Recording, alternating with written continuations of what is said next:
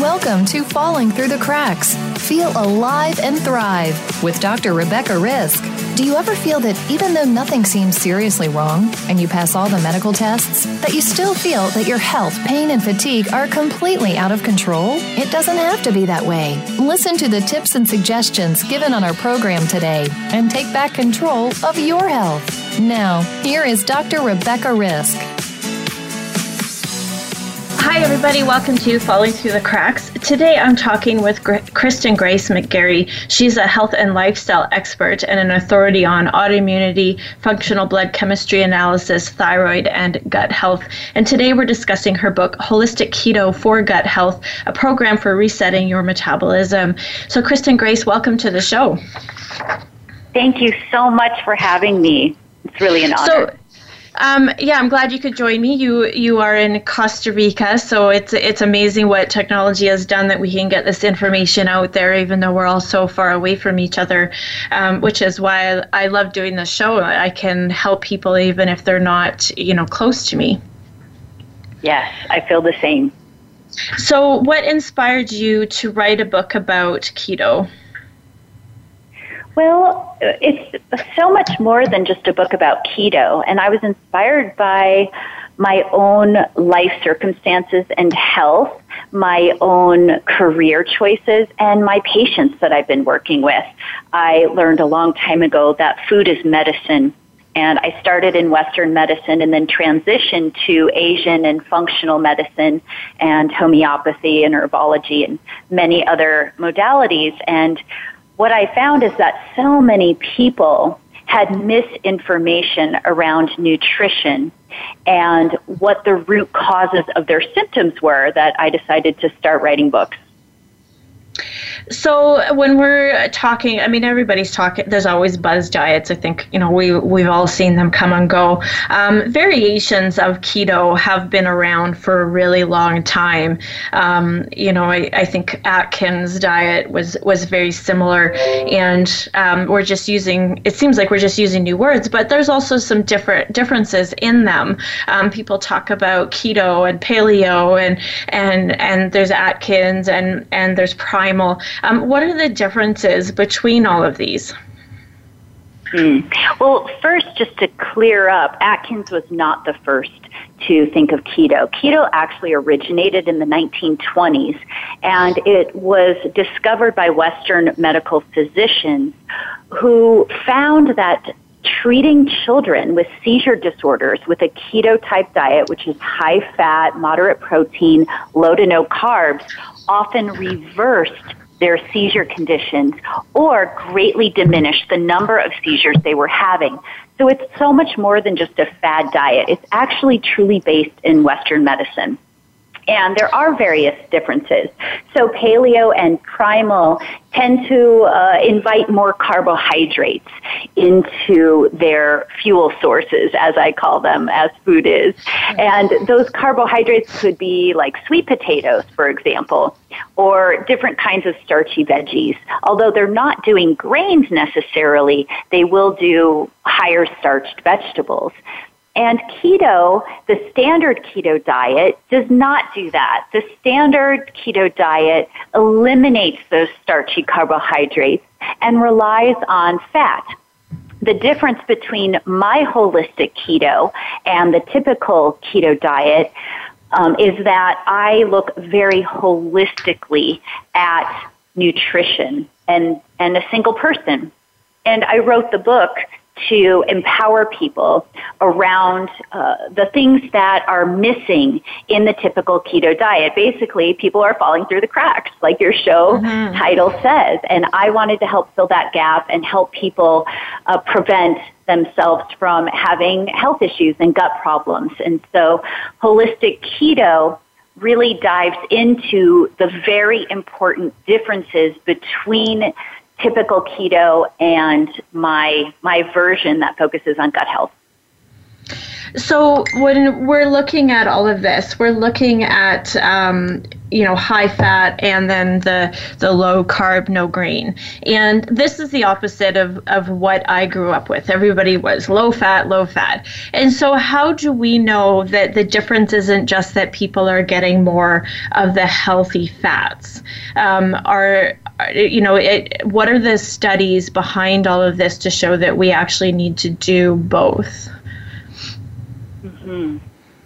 So when we just look at the brain and how the brain works and what the brain is made up of, which is mostly cholesterol, what science has been able to show us is that the brain works about 25% more optimally from fats for fuel or ketone bodies for fuel than it does carbohydrates. Pre-med, we took biology class and we learned that the brain needs carbohydrates. It has to have sugar in order to run. And that's just not true. It's just not based in science.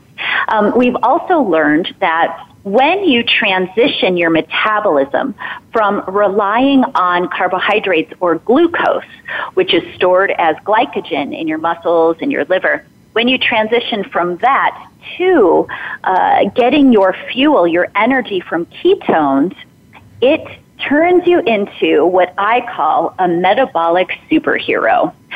When you store glucose or carbohydrates, you can only store a very small amount, about 200 kilocalories worth.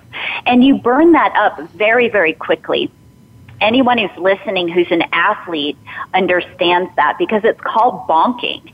If you are running a marathon or you're cycling or you're swimming or exercising, you'll feel crashy. Your energy will drop when your fuel pantry, so to speak, is emptied. Now, when you're using ketone bodies or fats for fuel, you can store 20,000 to 40,000 kilocalories for fuel, for your energy. So you don't crash. It actually stabilizes your blood sugar, which gives you more energy, and it helps you burn fat all day long, including when you're sleeping.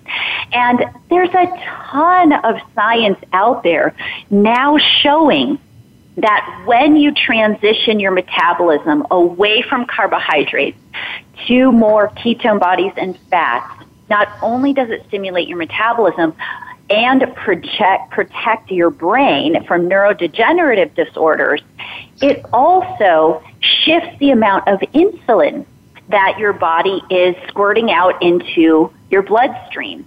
And what we found is that insulin can be quite inflammatory in nature. So the less insulin we have in our body, the less inflammation we have, the less diabetes we'll get, the less cardiovascular inflammation we'll have, the less stress we have in certain systems of our body. And so science has been really brilliant at pointing this out. What's unfortunate is that a lot of people and even physicians aren't up on the latest research. They're kind of going by the low fat or, carbohydrates are still okay, and they're still sending diabetics to nutritionists who are telling them to have fruit for breakfast, which will really spike their blood sugar and insulin levels and not really help treat or identify the root of what's going on in their metabolism. Well, and I find, diabetics are also given, permission to eat a lot of carbs.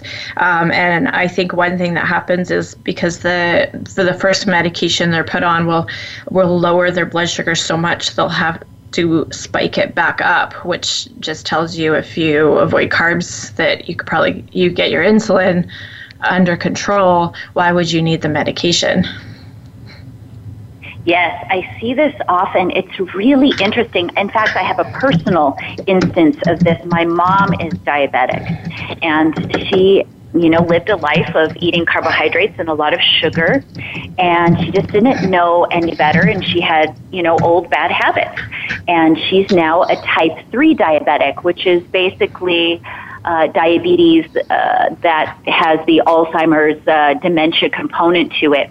And her doctor tells her that if her blood sugar is too low, to drink juice, to have sugar immediately, instead of eat healthy foods, avoid sugar, and maybe we can cut your dose in half of, because she's on insulin. She's insulin dependent at this time. She's 80. So very interesting. I hear this with patients. I see this in my own family, and it's unfortunate. And part of it, I think, is the system. The system is set up to treat symptoms and not look at the root. I think doctors are doing their very, very best with the tools they have, and the tools they have are pharmaceuticals for the most part. And rather than looking at nutrition and lifestyle and mindset, they're only looking at how to shift the drug picture. And the best they can do is tell them to eat sugar. But we know better. We know that, we understand that a lot more can be done to really empower that person's body to balance and heal. Well, and I think, from stories that I've heard and doctors that have told me that their training in nutrition has been, just a couple hours in the years that they have. So it really isn't about them, not wanting to help the person in front of them, but their training isn't there. And we need to change that for sure, because your health, food is your fuel for your health, and it doesn't solve everything all the time. But I always tell my patients, if you would put mud in your car, would it run instead of gas? But the gas isn't the only problem. You still have other things, but you would never put mud in it. And that analogy helps them, because most people take care of their cars better than they do themselves. That's a great analogy.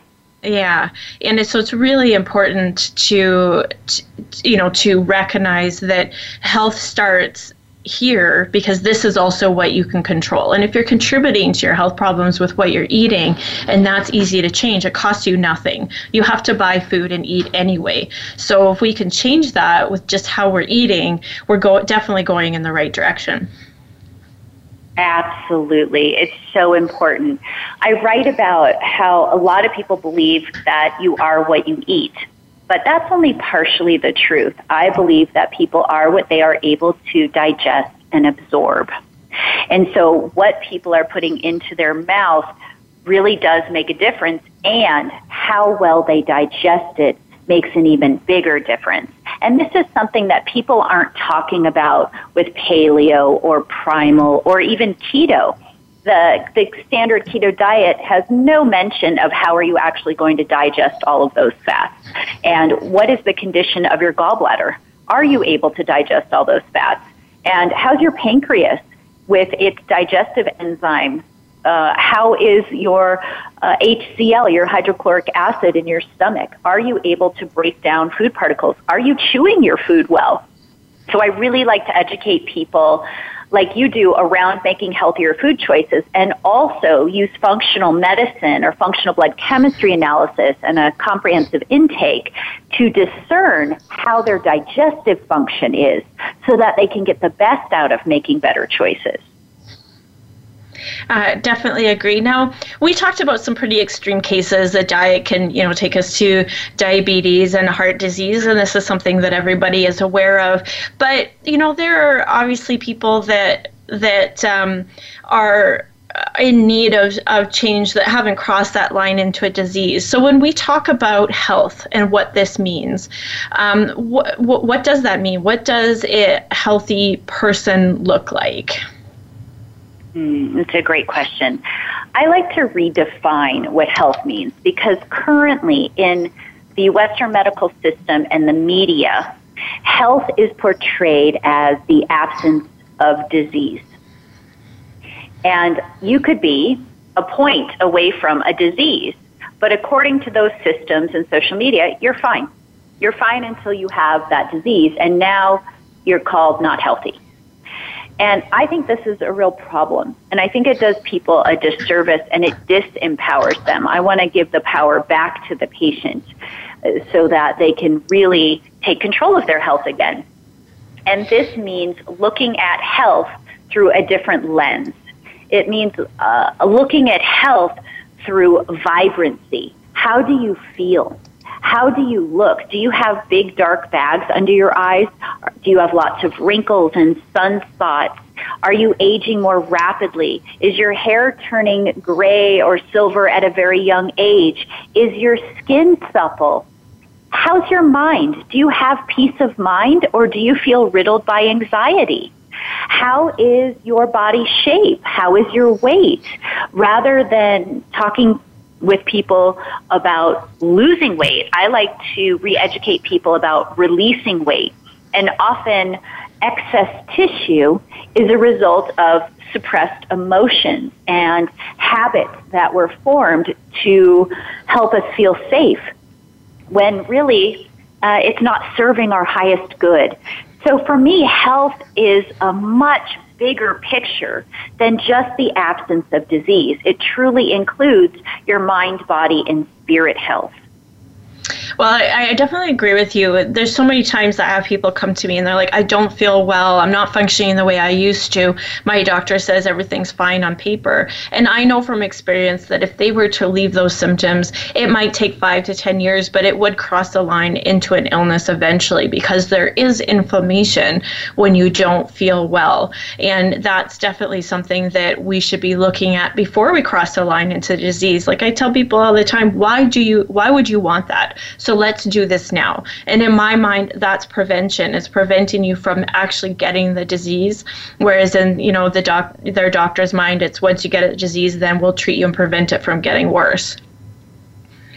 Exactly. I think you nailed it. It's so important to really look at things through the lens of prevention. And so often we're encouraged to ignore symptoms. Oh, we didn't find anything wrong, so you're fine. Instead of really listening to someone, they're having these nagging symptoms. They feel fatigued.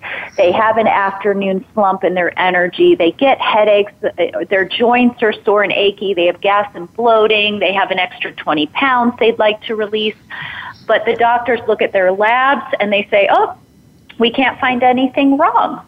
And it's just not so. What's going on is the reference ranges upon which they are measuring people against are more based on illness than they are on healthy individuals. And so my second book, Know Your Blood, Know Your Health, talks about functional blood chemistry analysis as the ultimate tool to prevention, because it really gives you a look inside your body, and we can find things that are subclinical. So before a diagnosis, and then properly guide you to nutrition or lifestyle shifts that will prevent suffering. It's so cool. I get really excited about that. I do too. I get excited when the change happens for people. We're going to talk about this more when we get back. We're talking to Kristin Grayce McGary, and her book is called Holistic Keto for Gut Health, and we'll be back shortly.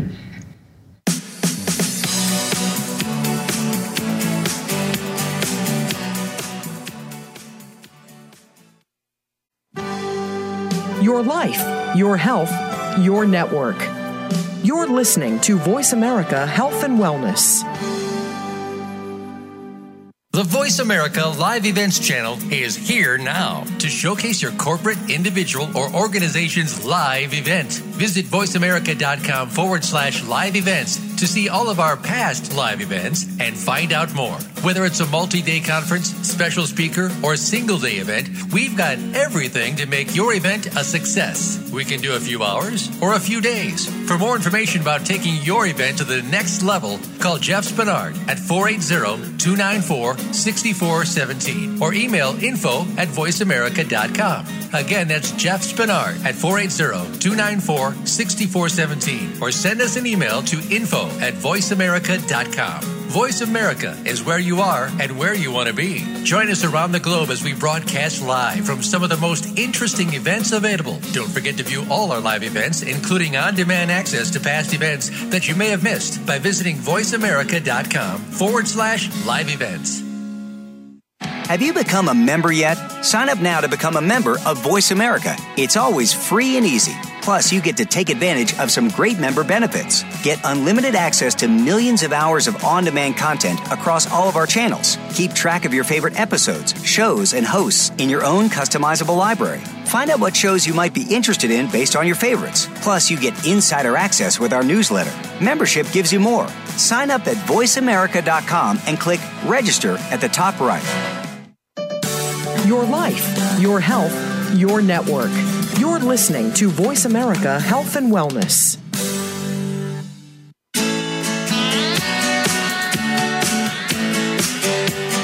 You are listening to Falling Through the Cracks with your host, Dr. Rebecca Risk. To reach the program today, please call in to 1-866-472-5792. Again, that's 1-866-472-5792. You may also send an email directly to Dr. Risk. The email address is anantacalgary@gmail.com. Now, back to Falling Through the Cracks. Feel alive and thrive. Hi, everybody. Welcome back. Today I'm talking with Kristin Grayce McGary, and we're discussing her book, Holistic Keto for Gut Health. So, Kristin Grayce, you talk a lot about, in your book, about what this diet is going to do for people. And I think one of the most important things, aside from obviously your gut is going to change because you're changing how you eat, but the autoimmune part, because the autoimmune diseases are on the rise. And there's a lot of theories of why people don't really understand, but the diagnoses are becoming more and more, and people are more and more affected. So how does that change that spectrum? Mm-hmm. Well, your gut is the seat of your immune function. It's the throne. About 70-75% of your immune function is stemming from gut health and what's going on in your gut. And over time, if people are eating poorly or they're exposed to pesticides, chemicals, they have chemical products maybe they're putting on their hair or their skin and they don't realize it, or they're using perfumes that are neurotoxic in nature. They may be breathing air that's not clean or water that's not very clean because it might have residual pharmaceutical hormones and drugs in it. All these things and stress cause gut damage. Most people have some level of gut damage, so they have some level of immune dysfunction. And autoimmunity is just on the other end of the continuum. Mild immune dysfunction can look like allergies, seasonal allergies, or environmental or food allergies, or sensitivities. And eventually what happens is your body, instead of losing its ability to deal with the external world, loses its ability to deal with the internal world. And your immune system goes wonky, and it mistakenly attacks your own tissue. And so when you repair the gut, you're helping to balance or modulate your immune function. And so my Holistic Keto for Gut Health program really takes the basics of keto to the next level and focuses on repairing the gut because it is pivotal to your overall health. This is back to the example I gave about, cars putting mud in your car. I definitely agree with you. And I know that there's a lot of resistance from people to make these changes because they've been eating a certain way their whole life, and food is addictive. So how do you help somebody change into a program like this, which some people feel is really, really strict? Being keto means no grains. People find it hard to eat out. So what kind of conversation do you have with people? Yes, and I write about this in the book as well. The conversation I have with people, there are several stages. First is just education. And when people can see what's going on inside their body, and they can begin to understand how some of the choices they're making in their food and their life and their relationships is causing their body harm and will cause suffering either now or in the future, then they're a little more motivated. They're a little more invested in looking at how they can make a change. And one of the challenges I find is that people think they have to overhaul everything. And it's not necessarily the case.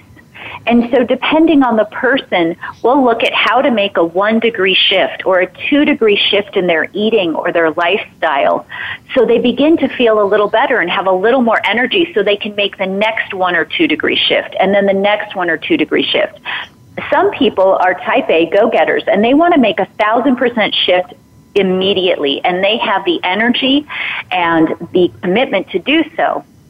That's great. I love that. But more often than not, you're right. People struggle because they're addicted, because they have these old habits and strategies around food and self-care and self-nurturing and sustenance. And so I educate people and I talk them through healthy alternatives, and I teach them how to find pleasure in leaning against the challenge. I talk to them about seeking things that may not feel or be the quick fix, feel good addiction quick fix, but have a long-term positive impact on their health, their life, their relationships. And that is usually very appealing to people. And if I can lay out step by step, which is pretty individualized for each person, how they can go about doing it so it's easy and fun, people really hop on board quickly. So I don't think it has to be stressful or painful, but it is an upgrade. And if people really want an upgrade, then we can do it, and it doesn't have to be so difficult.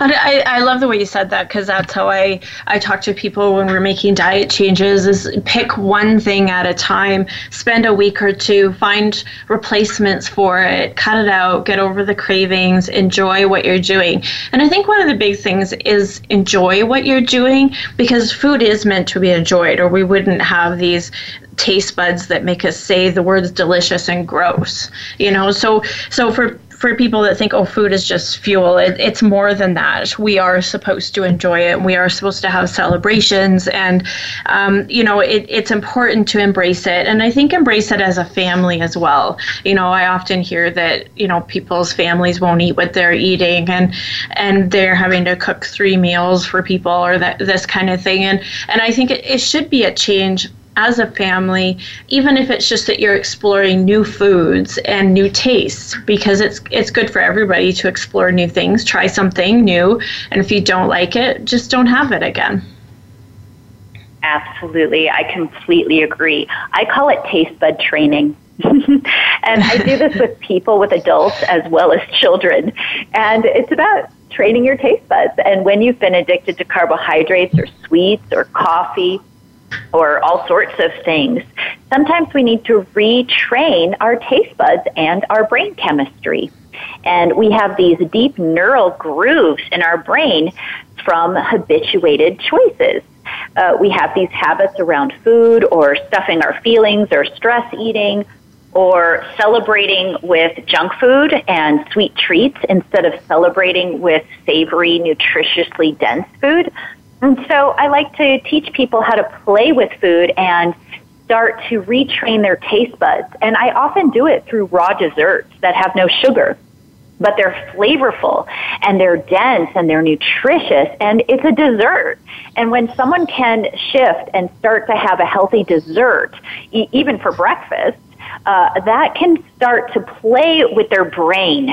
And it starts to play with the way they think about food and the way they think about self-sustenance. And that opens up more doorways or avenues of communication around the old habits that they've had. Which I think is important as well. We have created habits, and we're talking about changing them. And I want to talk about more reasons why we should change them. So we talked about autoimmunity, and obviously there's cravings as well. And that's important to acknowledge that you may not want to make the changes because you are craving some of these things. But what other changes do you see when people make these changes? Well, when people make these changes, they begin to wake up with a lot more energy. Their thinking becomes clear. Their memory becomes sharp. Excess tissue or weight on their body begins to be released. They have a sense of freedom that comes over them. And it's often like nothing they've ever experienced before in their life. And it's quite impactful and motivating for them to continue peeling off layers of old patterns in their life and in their relationships even, and their relationship to food and self-care. Which is really important. So one thing that's happening right now is people are talking about meat. So, my idea of keto, because this is what goes around, is we're going to be eating a lot of cheese and bacon and high amounts of meat. And people are now talking about how meat is acidic and causes inflammation. So how does this work in your diet plan? I love this question. Thank you so much for bringing it up because it's so important to address. So, first of all, keto does not mean a lot of meat. So that's a myth. Now, standard keto or dirty keto or lazy keto can mean a lot of processed junk food and meat. That's true. But my holistic keto does not say you need to eat a bunch of meat. You need to eat healthy fat. You need to eat a small to moderate amount of meat or flesh food, depending on your body, your metabolism, your exercise routines, etc. But you don't have to eat a ton of meat. This is a huge difference. And the story that meat is acidic is not completely based in science. Let me explain. I'll use myself as an example. So there is a book out there, it's called the Metabolic Type Diet Book, and it's brilliant. It's partial, but it's brilliant. And what the author began to focus on is that we have 9 systems in our body that regulate our metabolism. And we have a primary system, a secondary system, and a tertiary system. And I may have a particular system that's regulating my metabolism, but if I'm starting to train for a marathon, my body might change its system to a different one to help me better perform and use my fuel from food better. So to honor that not everybody is working off of the same system is important. Now, my particular body actually gets alkalinized when I have some meat. My urine as a meat eater is 8.0, which is a little too alkaline. It's very interesting, but that's what meat does to my body. So it's not true that all meat causes acidity in all people. I have very, very low levels of inflammation in my body. And it's quite remarkable being I'm an athlete, I had an autoimmune disease, I'm on airplanes and traveling every single month. I have tons of radiation exposure because I'm on airplanes and other chemicals I'm exposed to. And my blood work looks amazing. My skin looks amazing. My eyes are sparkling. I have more energy than probably 5 of my neighbors do put together. And it's because I'm listening at a deeper level. I'm looking at my labs, but I'm listening to my body rather than being stuck in a dogmatic kind of belief system around, this blanket statement of food that's acidic or alkaline. Does that make sense? Yeah, it does. And I think the important part is that we need to also look at who we are. I actually am very familiar with the metabolic typing book that you mentioned, and the interesting part about that is I did the quiz when I was in school, and then I did it after, and my needs changed. And I think it's important to recognize that as well, and I'm sure that you see that what we need at a certain time can also change, and things can shift after we heal, especially following a diet like this. We might be able to do something a little bit different after being strict for a while. Is that something that you observe as well? Absolutely, yes. I mean, once someone's gut is repaired and their immune system is functioning better, as long as they don't have a severe autoimmune disease or multiple autoimmune diseases, usually people won't have such strong reactions if they eat a processed food or if they have an exposure. There are some people who are going to be sensitive, and then there are other people who are going to be able to bounce right back. So being strict, so to speak, I tend to re-educate people about the concept of being strict or the concept of rewarding themselves, and look at it instead in terms of self-love.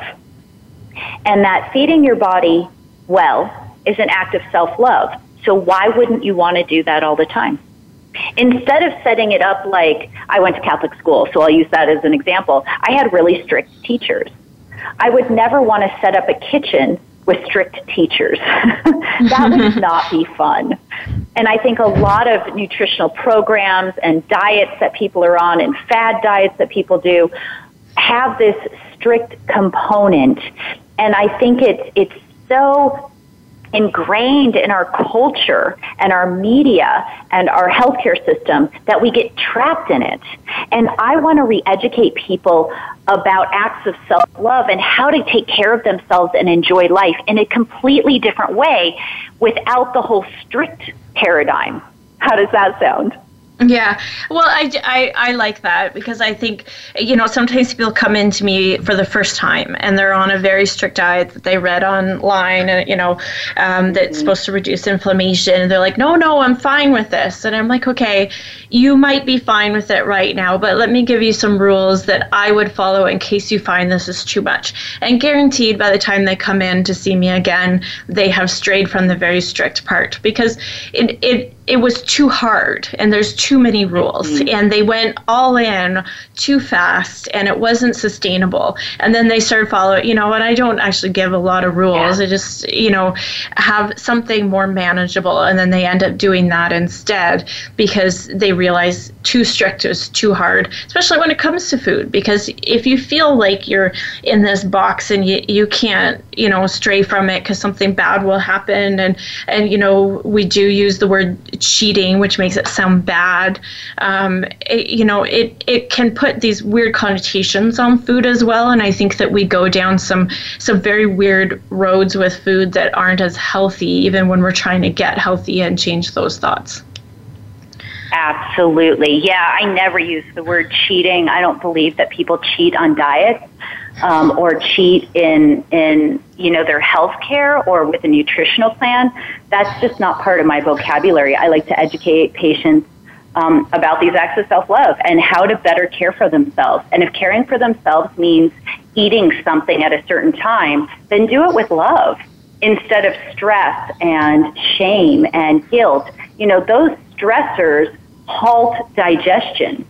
When your nervous system is stressed like that because you're having these thoughts or feelings, you're not digesting well. You digest when you rest, when your nervous system is down-regulated. And so it's really important in gut repair and also in my program to look at how we are with food. What's our relationship to food or dieting? What's our relationship to omitting a food or including a green vegetable? Because some people have really strong reactions to that. So I created a chapter in my Holistic Keto book with these kinds of inquiry for journaling so that people, the readers, can start to heighten their own self-awareness around their habits and patterns and relationship to food and their body. Because I think in that lies so much power that we've been giving up to others that it's time to take back. Oh, perfect. We're going to take a quick break. We're talking today with Kristin Grayce McGary, and we'll be back shortly.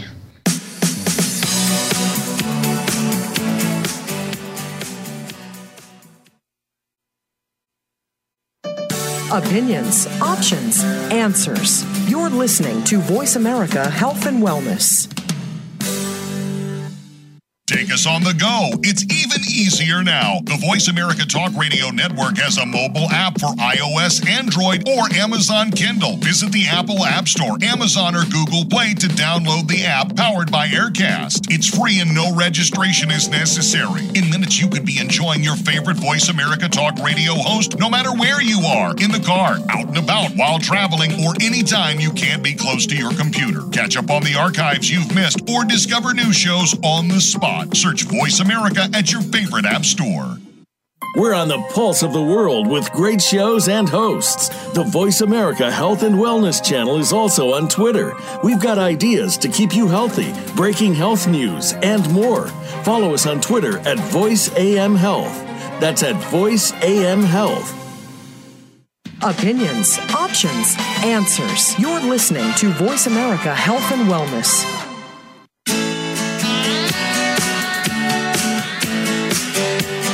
You are listening to Falling Through the Cracks with your host, Dr. Rebecca Risk. To reach the program today, please call in to 1-866-472-5792. Again, that's 1-866-472-5792. You may also send an email directly to Dr. Risk. The email address is anantacalgary@gmail.com. Now, back to Falling Through the Cracks. Feel alive and thrive. Hi, everybody. Welcome back. Today I'm talking with Kristin Grayce McGary, and we are discussing her book, Holistic Keto for Gut Health. So, Kristin Grayce, what does it look like in a day of being keto? What would people be eating? Well, there's a difference between standard keto, typical keto, lazy and dirty keto, and my holistic keto version. So I'll just dive into my version of that because there's a lot on the internet that people can look at around typical standard keto, which I don't think is usually very healthy. And so in holistic keto, if your blood sugar is balanced, then you may do some intermittent fasting. And if you're just starting out and you're getting your blood sugar balanced and you're becoming ketogenic, and that means using fat or ketone bodies for your energy source, then you may be having a high-fat breakfast. And a high-fat breakfast in typical keto might be bacon and eggs with cheese on it, but in holistic keto, it's not. It could be raw chocolate mousse made out of avocados and coconut. It could be a delicious drink made out of full-fat coconut milk. It could be my gut repair-friendly chicken soup that's chock full of amazing vegetables with lots of different colors, organic free-range chicken topped with avocado and cilantro and a twist of lime. So sometimes I educate my patients to have dinner for breakfast. And they love that because it's a really solid start to their day. It balances their blood sugar and their brain is functioning so much better. So then they may not need to eat again until dinner time. Some people report that it was so nourishing, it took their body, their metabolism through the day. Other people will need a little snack or a lunch, and that's okay. So having dinner for breakfast can be a great start. I also have people looking at their micronutrients, not only their macronutrients. So in the typical keto diet, people are looking at their macros, which is protein, fat, and carbohydrates. And they forget about their micronutrients. And the micronutrients are all those vitamins and minerals in, say, kale, collards, vegetables. And so I like to emphasize getting people a nice wide variety of micronutrients and how to make snacks out of them, how to include them in various meals so that they're really getting the nutrients they need for gut repair. Which is what we want. So when we're going through all of this and making these changes, I actually love that you said dinner for breakfast, because I talk to people all the time that they need to look at breakfast differently, because the North American breakfast is sugar and cereal, and we're going to have a pastry, or we're going to have bacon and eggs, and then we have the bacon, which is full of a lot of preservatives. And people don't know what to do when we're changing how they're eating, because sugar is always coming out with anybody that I'm dealing with, and their breakfast is always full of sugar. So I love that you're talking about that, because I do the same thing. Awesome. Yeah, it's so important. I love to hear that you're doing that too. It can really change someone's day I even bring up coffee. I educate my patients about coffee. You know, keto, the standard typical keto diet is all about their keto coffee in the morning and putting MCT oil in their coffee. Well, Dr. Ames, who created the test that the FDA uses for carcinogenicity, that's, you know, to test foods and chemicals, products for carcinogens, cancer-causing agents, used coffee as his test subject. And he found anywhere from like 10 to 200 carcinogens in a single cup of coffee. It can be a real energy zapper to drink coffee. And so I like to educate people about that because in America, as you were saying, or in the United States, I'd say North America, as you were saying, people tend to reach for these high-carb, sugary, sweet breakfast foods, and then they have coffee. And it can really screw up their gut and their metabolism. Well, and most people are putting sugar and milk in their coffee, so, you know, they're really having a dessert at breakfast if they're having a latte or something with the syrup in it. And or even if in Canada, people go to Tim Hortons to get a double-double and, you know, sugar dairy. And, you know, they're just messing their bodies up doing that. It's true. It's true, yeah. So one thing that's important, I think, to talk about is, you know, it's, I guess some people call it self-control. You know, they can't get over eating the certain foods. And there's also the mindset of the woe is me, I think. You know, this is hard for me. How do you coach people to get over those humps so that they can make these changes for themselves? Yeah. Well, first of all, I think it's so important to heighten one's awareness around these habits of our mind. And when our mind is telling us, oh, this is hard, oh, I hate this, oh, I don't want to cook, oh, you know, to me it's a signal. It's like a signpost that there's something else going on. So I like to educate people to honor the signpost, but not take it too seriously as if it's the ultimate truth, that there might be something else going on. So to develop curiosity, and if we can develop curiosity and then have even just a small degree of self-inquiry, ask it the self-questions, look at the mind, look at the patterns and habits, then we can go more deeply into where did this come from? From where did this arise? And when I can guide people through that, which I do some of in my book, they can start asking the right questions. And that's even more important sometimes than getting the right answer, is which question are we going to ask ourselves? From where did I learn this habit? Oh, my God. I remember I was 5 years old, and this incident happened with my sister, and Mom and Dad did blah, blah, blah. Oh, my God. And it petrified me, and I've been doing this thing ever since. Whoa, I had no idea that that's where it stemmed from. So when people heighten their awareness around where these patterns came from, then it just opens up their perspective so much that it's much easier to release the patterns. If people don't understand where it came from and they're not asking the right questions and they're kind of detached from it, but they're just on autopilot, then usually those patterns will bring some kind of suffering and disharmony, whether it's in their relationships or their relationship to money or their body or their health or their nutrition. And so I guide people to really get to the root, to ask the questions why and how. And then people can soften around what used to be a firm, fear-based, protective strategy. They can start to soften and go, oh, well, I would consider only having half a cup of coffee. Well, I would consider moving to green tea for a couple days and seeing how I feel. Oh, I would consider eating one leafy green vegetable a day. That's not so bad. Oh, you have a good recipe?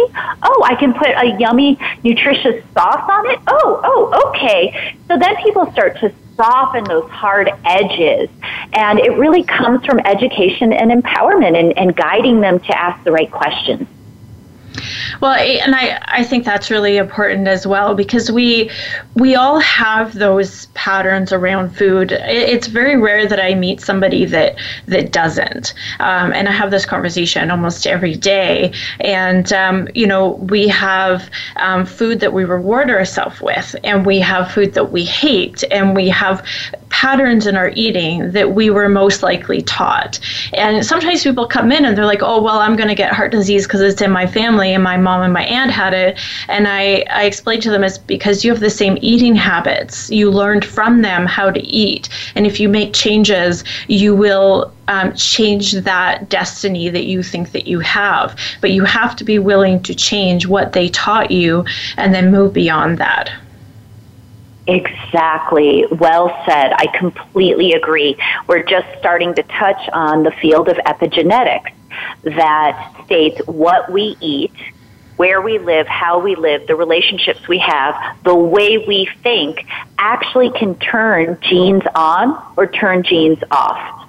And when we start to shift the old behaviors and habits that we learned from our family, which likely turned certain genes on for them, we can turn them off for us and create a whole new destiny. Yeah, and I agree. And, I'm just remembering it was about 20 years ago when I was starting my health journey, and somebody told me I had to stop eating bread. And there was more to it than that. It was bread and sugar. But I remember bread being the biggest deal to me, and I thought that I could never give it up. And 10 years later, I was diagnosed with celiac disease. So now, bread is a whole different ballgame to me. But I remember at the time thinking, but I love bread. I have to do this. And, over time, I actually came to not need it, not crave it. And it was something that is now just not even a thought in my mind that I need that. But I can definitely tell you it did not happen overnight, and I had resistance. But I did analyze the resistance and look at what I need to do and what was more important, my health or, a piece of bread. Yeah, well done. Well done. Yeah, it can be a journey. And we do need to kind of do some soul searching, like what is it about this food? What need is it meeting in me? Is it comfort? Is it habit? Is it something because I was raised, it gives me a sense of comfort because of my childhood? Or is it control? Is it about power? Did I not have enough power in my life when I was growing up, and so now I want to have control over what I put in my mouth? Or there's so many lines of inquiry that we can take. I also was diagnosed with celiac, but it was celiac Hashimoto's. So when someone has one autoimmune disease, they will likely develop 2 or 3 or more. And so I also learned about cross-reactivity testing, which I talk about in the book, about if someone has an autoimmune issue or they have celiac, it's not enough to just give up bread or gluten, that there are other foods that cross-react, that our bodies identify as similar enough. They have a similar protein structure to gliadin or other proteins in gluten, that our body can create an inflammatory response and immune dysfunction that can last months. And there's very few tests. Cyrex Labs is the only one I've worked with thus far that can really offer us accurate testing for these cross-reactive foods. And that can often be part of someone's journey as they're getting off of certain foods that they loved, how to show them this is how your body's reacting. That's this it. Is like a poison to you. Yeah, perfect. Well, we're going to have to end the show there. If anybody wants any more information, how can they get a hold of you or your book? Thanks, Dr. Rebecca. My name is Kristin Grayce McGary, and my book is called Holistic Keto for Gut Health. You can get it on Amazon or my website. My website is guthappyketo.com. Well, perfect. Thank you so much for joining me today. It was a great show. Thank you so much for having me. And if anybody wants more information on my story and what I went through, you can find that on my website at dr-risk.com. Don't forget to follow me on Facebook, Twitter, or Instagram. You can send me an email at anantacalgary@gmail.com. Today we were talking with Kristin Grayce McGary, and thank you so much for tuning in and listening. Be sure to make today a great day.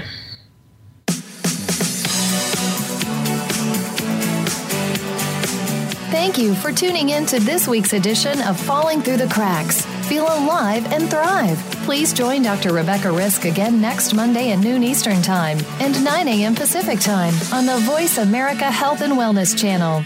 We'll talk more next week.